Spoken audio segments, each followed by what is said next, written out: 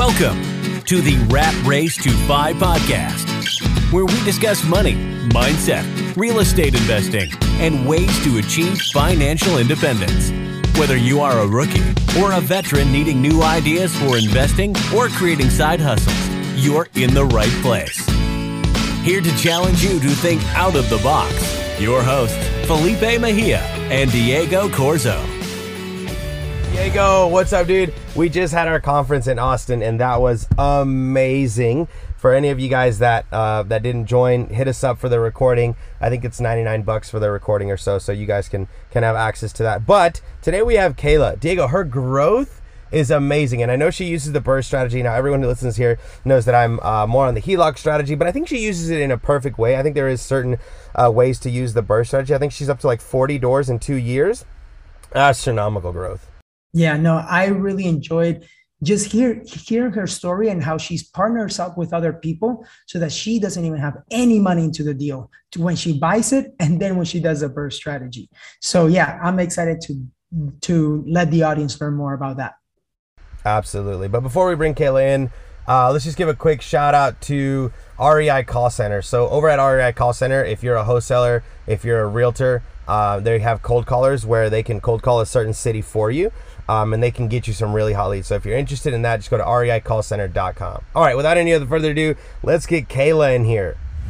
Diego, Kayla, what's up, guys? I'm so excited about today's episode here at the Rat Race to 5 podcast. Kayla, tell us a little bit about yourself. Who are you? What do you do? How are you crushing it in real estate? My name's Kayla. We are buy and hold real estate investors in upstate New York. We live in Rochester, my hometown. Nice. And we buy, we do the typical BRRRR method of buy, rent, refinance. So give us a 30,000 foot view. How many doors do you have? What do you do for a living? And then I'm going to dig into that a little. Okay. So the 30,000 foot view is we started about 2 years ago. We have 40 doors now, and we have 10 more under contract that should be closing in the next 3 months or so. Wow. So I'm assuming you just grew up. Yeah, that's wild.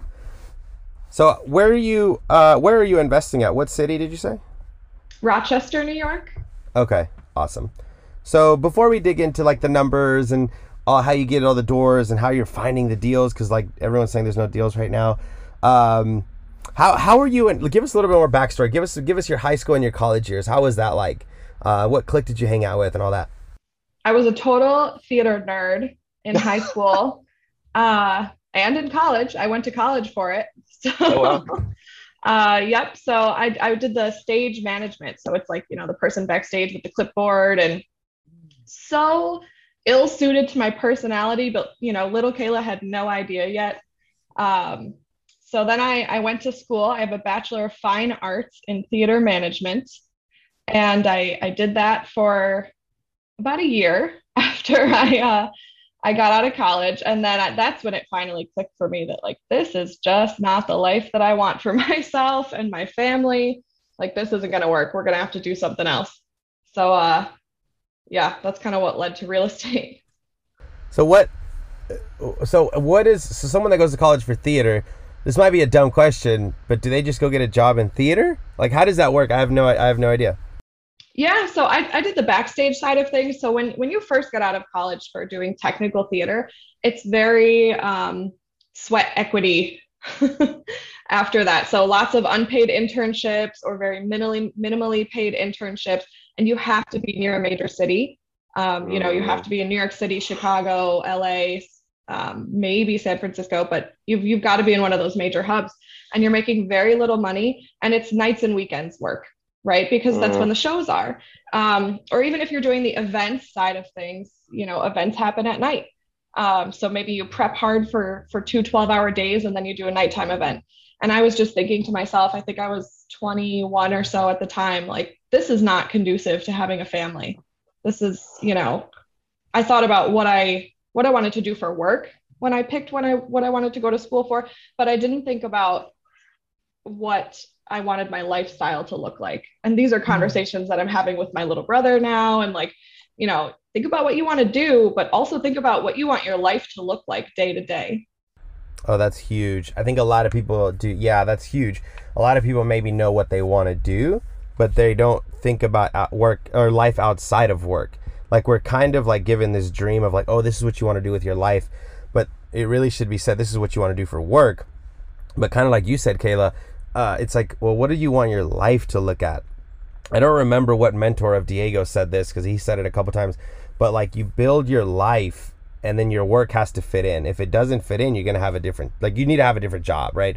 You don't want to build your life or your work around your life. It needs to be the other way around. Like, what is it that you want your life to look at? That's fantastic advice.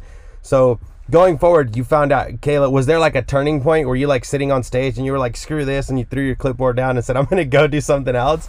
Or like, what was that tipping point? I think the tipping point was just, I started to figure out what my true personality was more as I got older. You know, I like that. I think I had adapted my personality as a young person into what I thought that I should do. I thought that I should be very organized and very system driven and very polite and very quiet. And then as I got a little bit older, you know, I went to school for stage management. They're in the background, they're quiet, they are paperwork driven. I have ADHD and executive function disorder. Yeah. That's not going to work for me. So I just, you know, as I got older, I was like, I need to embrace who I am and find something that fits with my natural skills and my natural abilities and go in that direction. So for me, Makes it's sense. like numbers, results, goals that are tangible, measurable, and achievable. So real estate fit really well into that for me, and I could drive it myself and kind of have more flexibility of hours and lifestyle. So that looked really attractive to me in the beginning, and I went and got my license to be a real estate agent at first. Cool. So you started then working as an extra income, right? Because that's exactly what I did too. I got I used to be a software developer, and I was like, you know what, I want to make some extra income too. So I got my license. How long were you a realtor before you started investing? So I worked as a realtor for about just under a year, maybe. And then I started listing rentals and flips for a house flipping company down near New York City. Love it. That's where I was living at the time. And then I started doing a little bit more with them, and then I would do a little bit more. So I would list their rentals, then I would list their flips, then I would go check on the contractor, and then, you know, maybe I would check on an order at the building supplier. And then eventually I came on full time with them as their operations manager for about 3 years, managing their flips and underwriting. Cool. So that's kind of how you got your first taste. Yeah.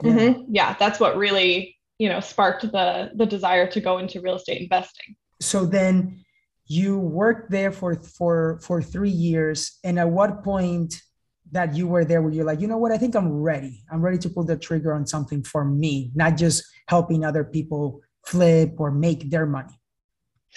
I was doing a lot of, you know, reading and listening to podcasts like this one at the time, and just kind of self-educating and learning more about it.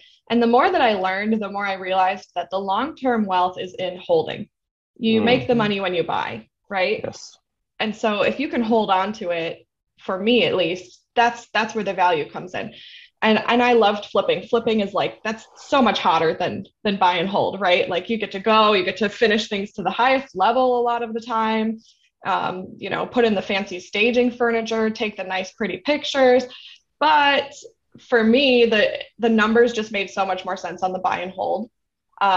So after a few years, once I started to feel really comfortable with the numbers, really comfortable with the product, I was really feeling a desire to be closer to my family again. I was spending all of my vacation time, and this comes into like lifestyle design again, like we were talking about before, is I was spending all of my vacation time going home to see my family. So I was like, well, if I just lived near my family, then I could spend my vacation time actually going on vacation. So I decided to, you know, move back up to Rochester and make it work and start buying my own properties. So tell us how you got your first property and how you got hooked. So you do the BRRRR strategy, which is how you're scaling. So give us those numbers, how you got that first deal, how it hooked you, and how you are where you are now. Okay. So my first deal was a single family house. I had spent a lot of time networking in with local investors, and I had a local investor who had way more doors than I do even now, who said, it seems like you really want to do this. Let's do a partnership. So we found a house, found a lender. It was $35,000 single family house, and it was rented for $800 at the time. But the market went around that time was probably around $1,000. So there was upside for the rent, and the tenant had been there for about 10 years. So we bought that. There was no renovation because the tenant was already in place. And we held that for just about 2 years. We just sold that one, actually. So we just sold it for $75,000. So you double your money too. Yeah. And the same tenant was still in place. We had only raised them to $850 because then COVID hit and we really we didn't do any rent raises during COVID. We just didn't feel right about that. So we sold it with the tenant in place about 2 years later. And I wouldn't have sold it at all, but we decided, that was the only one we held in that partnership, and we were kind of doing different things. So we said, let's just sell it and roll it into some more projects. Cool. Did you do a 1031 exchange on that, or did you just take out the profits and put it into your projects? We did not do a 1031 exchange on that. Just the paperwork and the logistics involved after we split the profit for that amount wasn't quite worth it. Yeah. Hopefully I can do one of those in the future. Yeah. So, cool. Kayla, you got the first one, and now you've even tasted a little bit of the cash from that one. I actually recently just sold my least cash flow performing, most equity asset that I had in my portfolio. Just took the money out. I'm going to reposition that into an apartment complex that I'm buying with Diego. But what did it look like from there? Like, you caught the bug, you bought that first one, you went into partnerships. Are you in partnerships with all of your doors now? Are you buying them independently? Kind of give us now the story of your nuts and bolts in your properties. So we're in partnerships with almost all of our doors. And I should say my whole business is with my husband. So I don't, he's really, really good at the systems and processes and the spreadsheets and the numbers, and he's a great integrator, right? And I am not, so that works out well. But after that, we put two properties under contract in a package deal. It was a 3-family and a 2-family. And I'm still a little bitter about that one because we got about 2 weeks from the closing table and the seller backed out and decided, he saw market appreciation coming and he was just going to hold on to them. And I think, I had the 3-family under contract for about $45,000, and I just got a notification on my phone yesterday that it's back on the market for $90,000 now. So wow, little sad about that one, but we moved right on. And then I don't even remember which one we bought after that. Oh, the next one we bought was a duplex. So we did the single family, then we bought a duplex, and that one we still have, and it's rented and it's great. And then we just kept going from there. We typically buy one-offs or maybe 2 to 3 properties at a time in a package. How are you funding? We use hard money. Okay, so give us your strategy on how you're funding these deals. Sure. So we use hard money, which, as you know, is very expensive. So we buy the property with hard money. Our partners bring the gap in the capital. So whatever the rest of the total project cost is, not just for the purchase price, but also for the rehab, the holding costs, and the closing costs. And then we look to refinance out the total project cost as soon as possible. So usually that's in anywhere from 6 to 12 months, depending on how long it takes to stabilize. So you or your husband must have a great job to be able to refinance this, or how are you doing? Or did you find a bank that's just going equitable on the property? How's the refi process? Yeah, so actually my husband and I both do this full time. So we do not have great W-2 income to rely on, which I know is like... Thank you for saying that, because everyone is listening is going to be like, oh, they must make $250,000 each a year so they can refinance everything. I thank you so much for saying you're full time. Okay, go ahead. Yeah. So we realized early on that refinancing was going to be tough, right? Like it was going to be a roadblock, but we're like all roadblocks, we're just going to find a way around it. So we do commercial loans instead of residential loans. There are pros and cons to that, obviously. Commercial loans are a little bit shorter amortization. They usually have an adjustable rate. And they are usually a little bit lower on the LTV. But we are able to refinance at 75% with a 25-year amortization. And we just closed a refi that was 12 of our properties in one refinance. Yeah, so you're able to pay back your hard money. So for those that are listening, and Kayla, tell me if any of this is wrong. You're finding properties, I'm assuming either off market, on market, but you're finding them, you're funding them, with hard money. You find a partner for the gap. So let's say it's a $100,000 property. You will get private money for $70,000, and then for the rehab and the rest of the purchase comes from your business partner. So you're putting it in both your names. You got liens on them, and then you rehab the property, you get it where it needs to go, then you are renting those properties out. Once it's rented out, you take it to a commercial broker, lender, or bank that will refinance the property. You're going to pay off your hard money and then your partner, and then you keep the property scot-free, or are you keeping your business partners as part of the on the title? Nope, our partners stay in. Okay, so yep. So they have a minority equity position, but they stay in, and their money comes back because who wouldn't want to have all their money back and have infinite return? Yeah, no, you're like a golden nugget as a investor. Like anyone would want to give you money. And if you structure your business that way, Kayla, you're going to continue to always have money to fund deals. You're going to have, I'm assuming 80, 90% that you're giving them 10, 15, or however you guys structure that. But for those that are listening, she's doing basically a perfect BRRRR. She's finding deals. You're getting a lender to come in and do 70%, 75%. You get somebody with a little bit of money, a private money lender, and you tell them the opportunity that you have. Look, I have a property that's already 75% funded. If you can fund 25% plus the rehab, we're going to refinance with the bank. The bank's going to give me our money. We're going to pay you back. We're going to pay the hard money lender back. You're going to keep equitable stake in the property with none of your money after we refinance.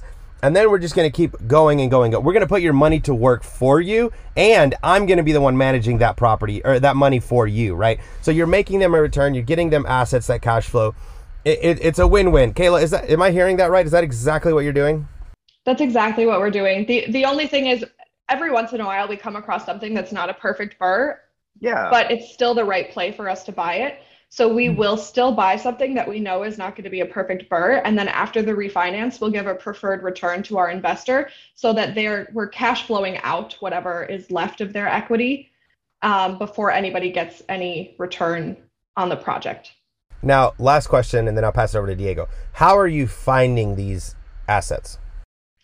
So we have 2 under 2, as you know. We don't have an unlimited amount of time, and it's just my husband and I that are operating the business. So we don't do direct to seller, which I know is like really controversial for people. Okay.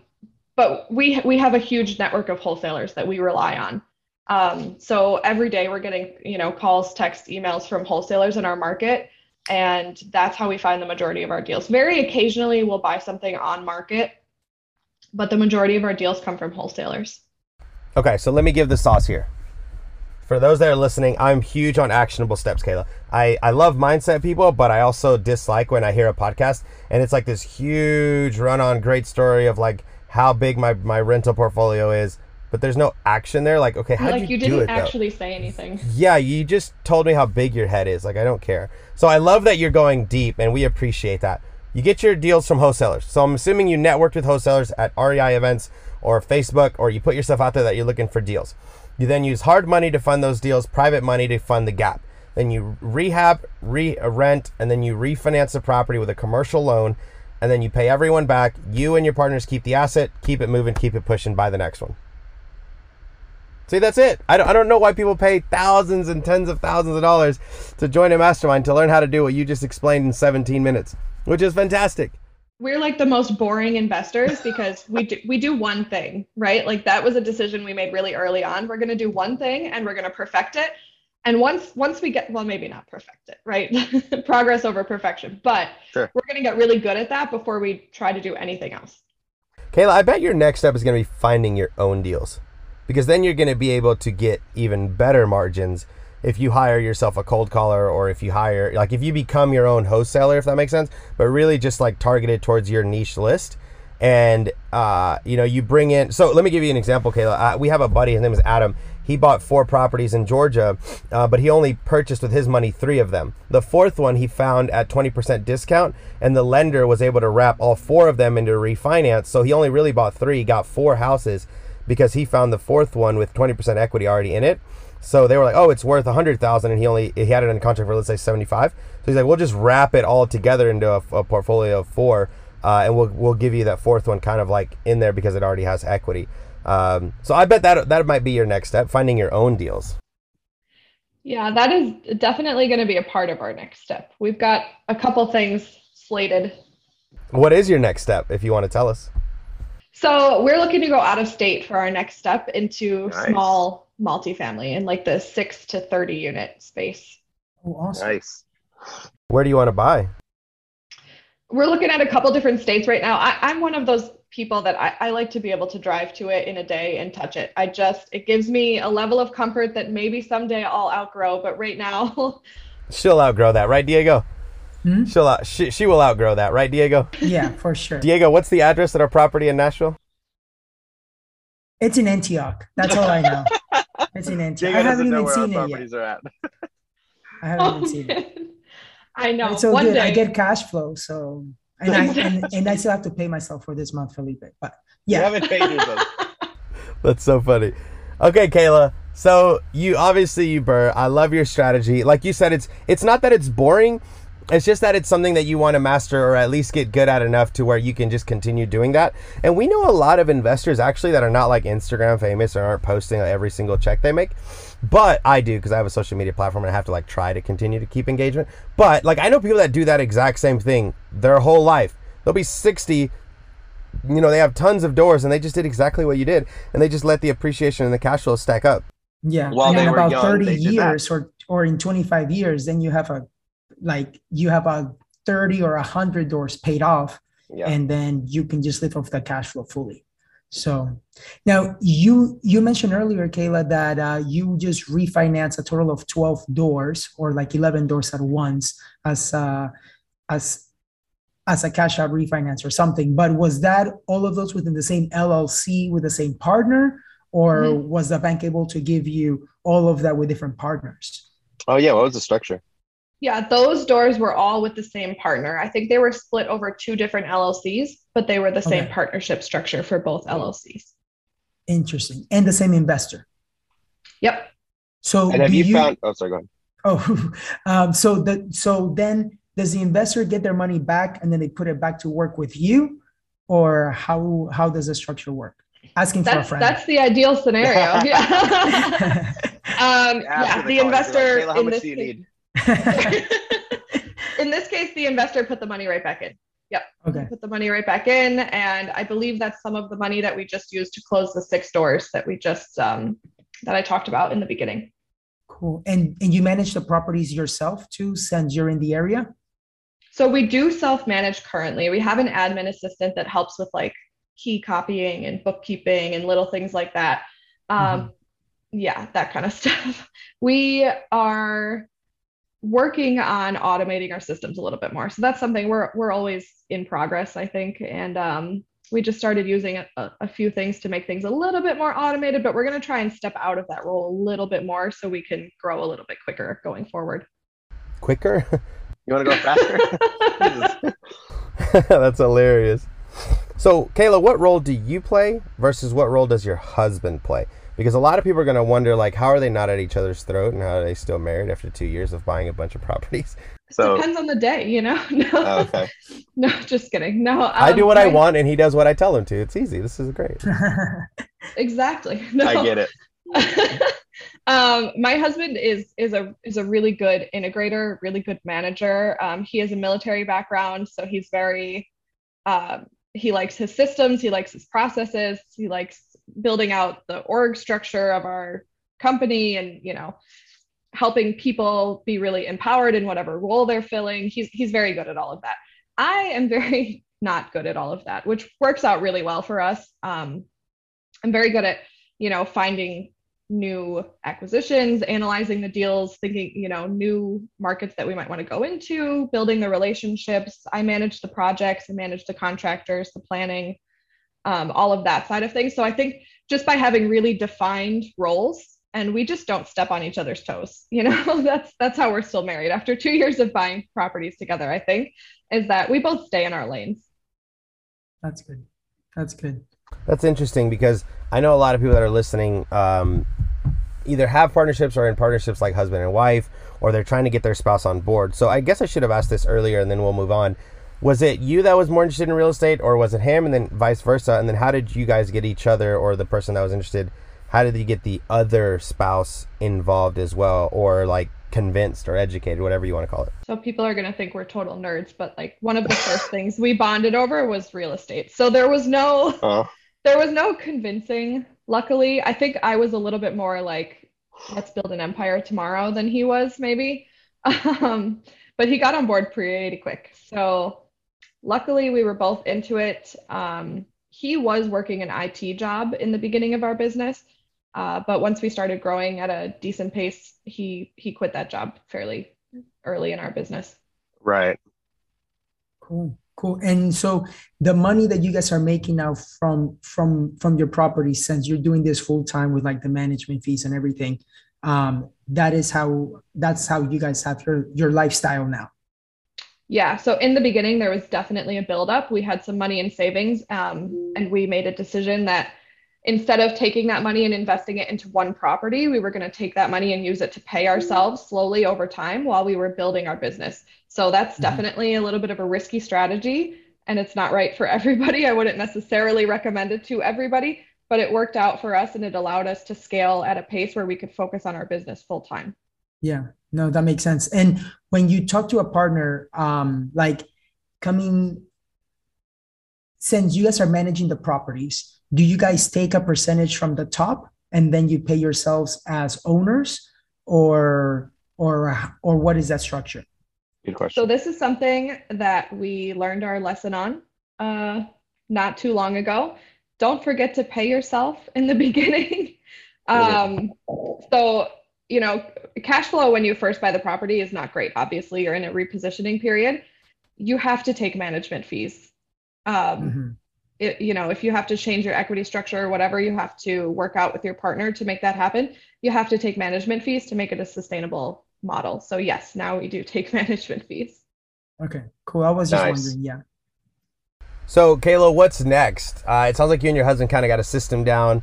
And actually, I'm so sorry, I forgot to ask. So the rehab, this is one that I was questioning about because I know people are going to want to know. So do you manage the rehab? How does the rehab work? How do you find contractors? How does all that work?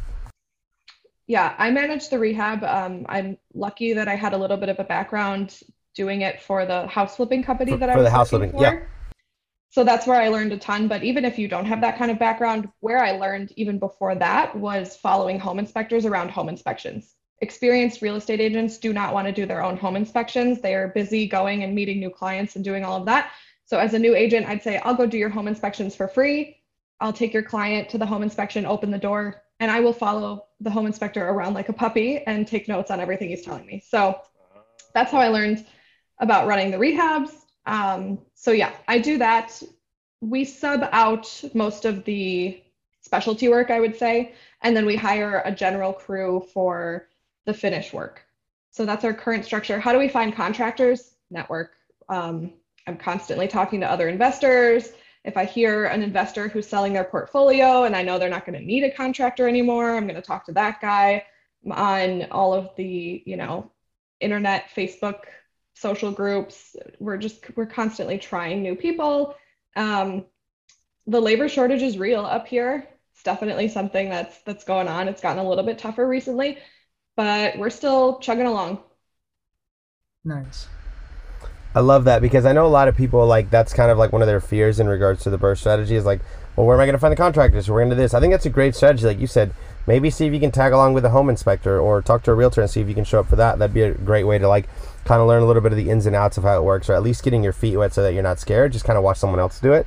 I think that's great. So my follow-up question was, what's next? Like, it sounds like you have your systems down. You said you kind of want to go out of state.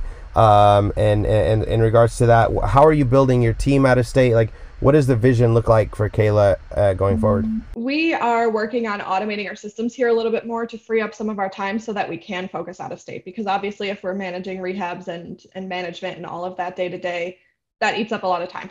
So for 2022, it's a little bit of a repositioning period for us. We're going to try to remove ourselves a little bit more from the day-to-day operations so that we can start building those networks, participating in coaching that we need to, you know, get to the next level and focus our time more on the out of state. The reason out of state for us, the returns in my market are phenomenal. When I talk to other investors across the country, they're really, really great. The landlord tenant laws here are something to be contended with. I mean, they're just different than anywhere else in the country. So that's why we're looking out of state. It's a little bit forced hand by the state of New York, but I'm excited for it because it's gonna force us to put the systems in place from the beginning. Yeah, and to find the right team and everybody.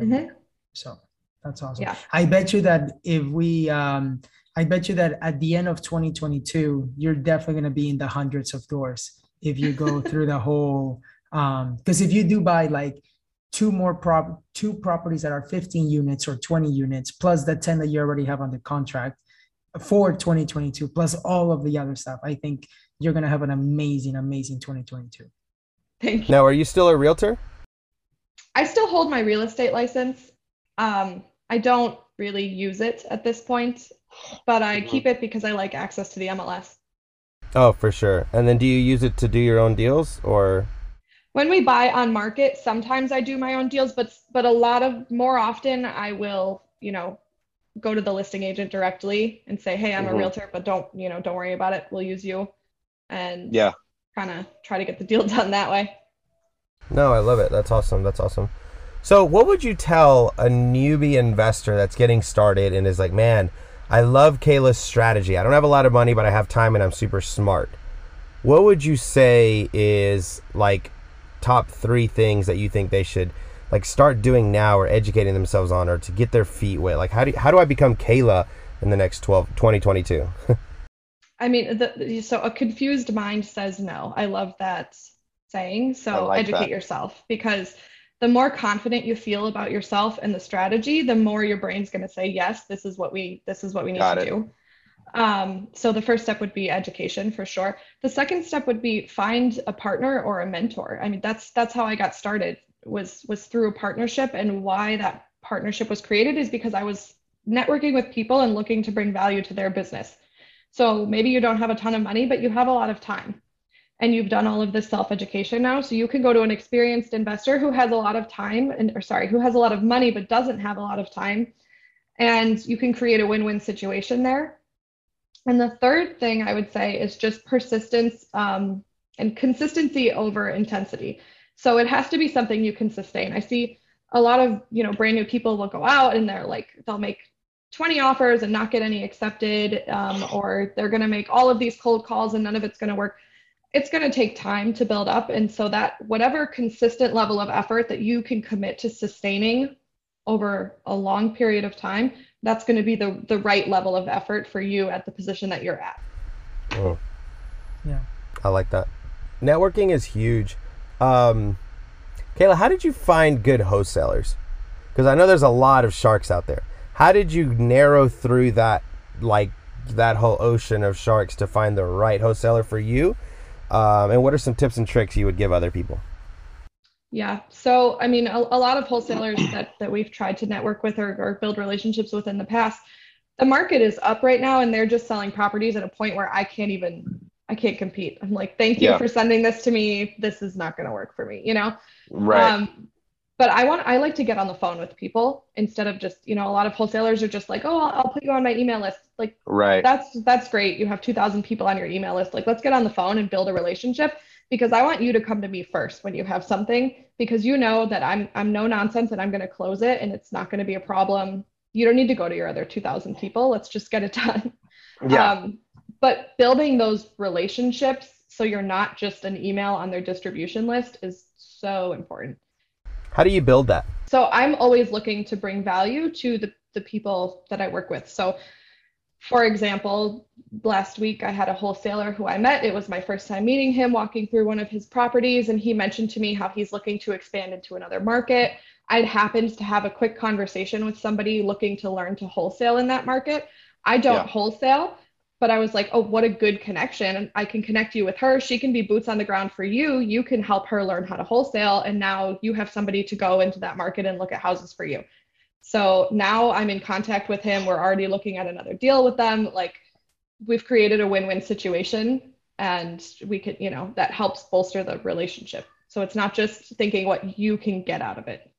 Exactly. But I love that because it's all about building those relationships that can help you more in the long term. A lot of people think that real estate, especially, is just one off, like just one deal and that's it. But building the relationships can allow you to get even to more opportunities, many more deals in the years to come. So exactly. And we have a hairy one that we're dealing with now, but I've built such a relationship with this wholesaler that he just gave me the seller's phone number. He's like, I don't know where to go with this. Can you just call him, and speak to him directly? So if I hadn't spent the time building the relationship, that deal probably just would have been dead. Yeah. Now, for anybody that wants to learn more about you or connect with you, what is the best way for them to find out more? The best way to connect with me is probably Instagram. I'm That Land Lady on Instagram. I don't have quite a following like Felipe, but I'm on there. I'm on there on and off. So I saw it, and you have some really good content. Yeah, you have really good content. Yeah. Thank you. Awesome. Kayla, is there anything that you were like, man, I wish they would have asked me this before we get out of here? I don't think so. You guys are pretty thorough. I like this format. I liked this a lot. Thank you guys so much for having me. No, absolutely, Kayla. Thank you for coming on, sharing your knowledge, your wisdom, actionable steps, mindset. Like, everything that you do is powerful. And like we talked earlier, like I think a lot of times in podcasts, there's just a lot of hibbity hoop blah about how many doors I have and like how rich my parents are. But there's never like, well, how did you do it though? Because like I've listened to thousands, literally I could probably say thousands of podcasts. And I'm like, more than half are not action. They're all like, this is how I get rich and, come join my mastermind or something. I don't know. But like, I love that you were able to give us a little bit more meat on the bone. So thank you so much for that. I know the listeners are really going to appreciate that. That's awesome. Thank you. All right, Kayla. Well, we will see you later. Bye, Kayla. Bye. The Rat Race to 5 podcast, where we discuss money, mindset, real estate investing, and ways to achieve financial independence. Whether you are a rookie or a veteran needing new ideas for investing or creating side hustles, you're in the right place.